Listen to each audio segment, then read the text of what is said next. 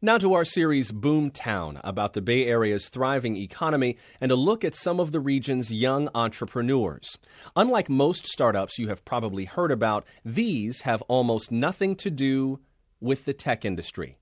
No killer apps, no market-disrupting innovation, no venture capital funding. Some young people are starting businesses that do not rely on tech, partly to make a more personal, direct connection with their customers.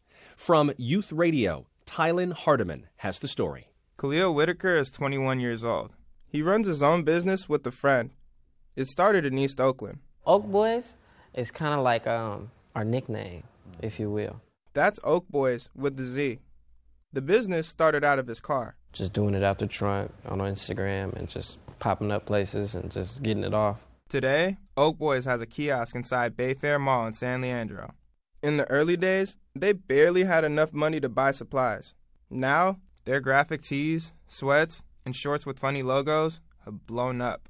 Miley Cyrus even posted a picture of Oak Boys clothes on Instagram.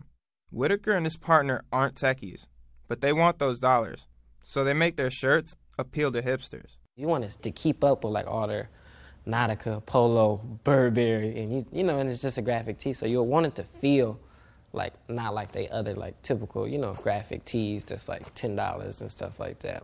While Oak Boys are building their business around tech newcomers, Monifa Akosua and Rashawn Moore are starting a nonprofit called A Brighter Health.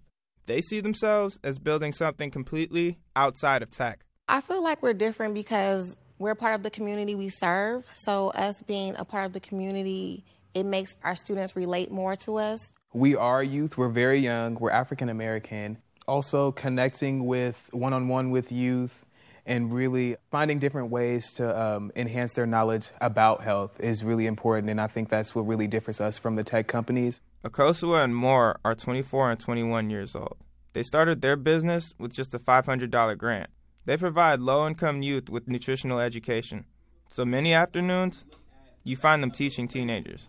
And since today's workshop is on reading labels, pass this around, or a couple of these things around. On the bag of chips. They pass out empty chip bags and candy boxes and break down the labels. Does everybody see where serving size is? It's also on your paper, too. Akosua and Moore do workshops like this at nonprofits and schools. They teach kids not only how to read food labels, but also how to harvest their own food in a community garden. Matt Warner's business is also focused on community, but a music community. We're really about providing a place for the content that's coming out of the Bay Area and coming out of the local scene. Put my whole city on. Now I got the whole West. More money, more. Warner's blog, Dizzler on the Roof, highlights artists like I Am Sue. His content gets more than 10 million views a month. Warner makes a living from his business, but it took years living at home and struggling to pay for gas before it paid off.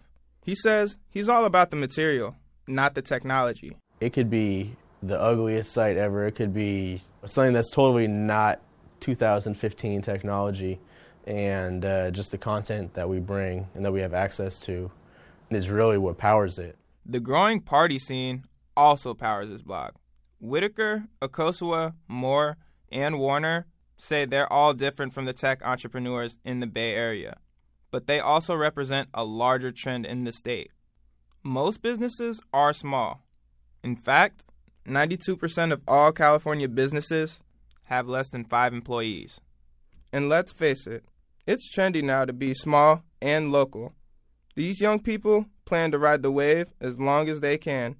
For KQED News, I'm Tylyn Hardamon. That story was produced by Youth Radio.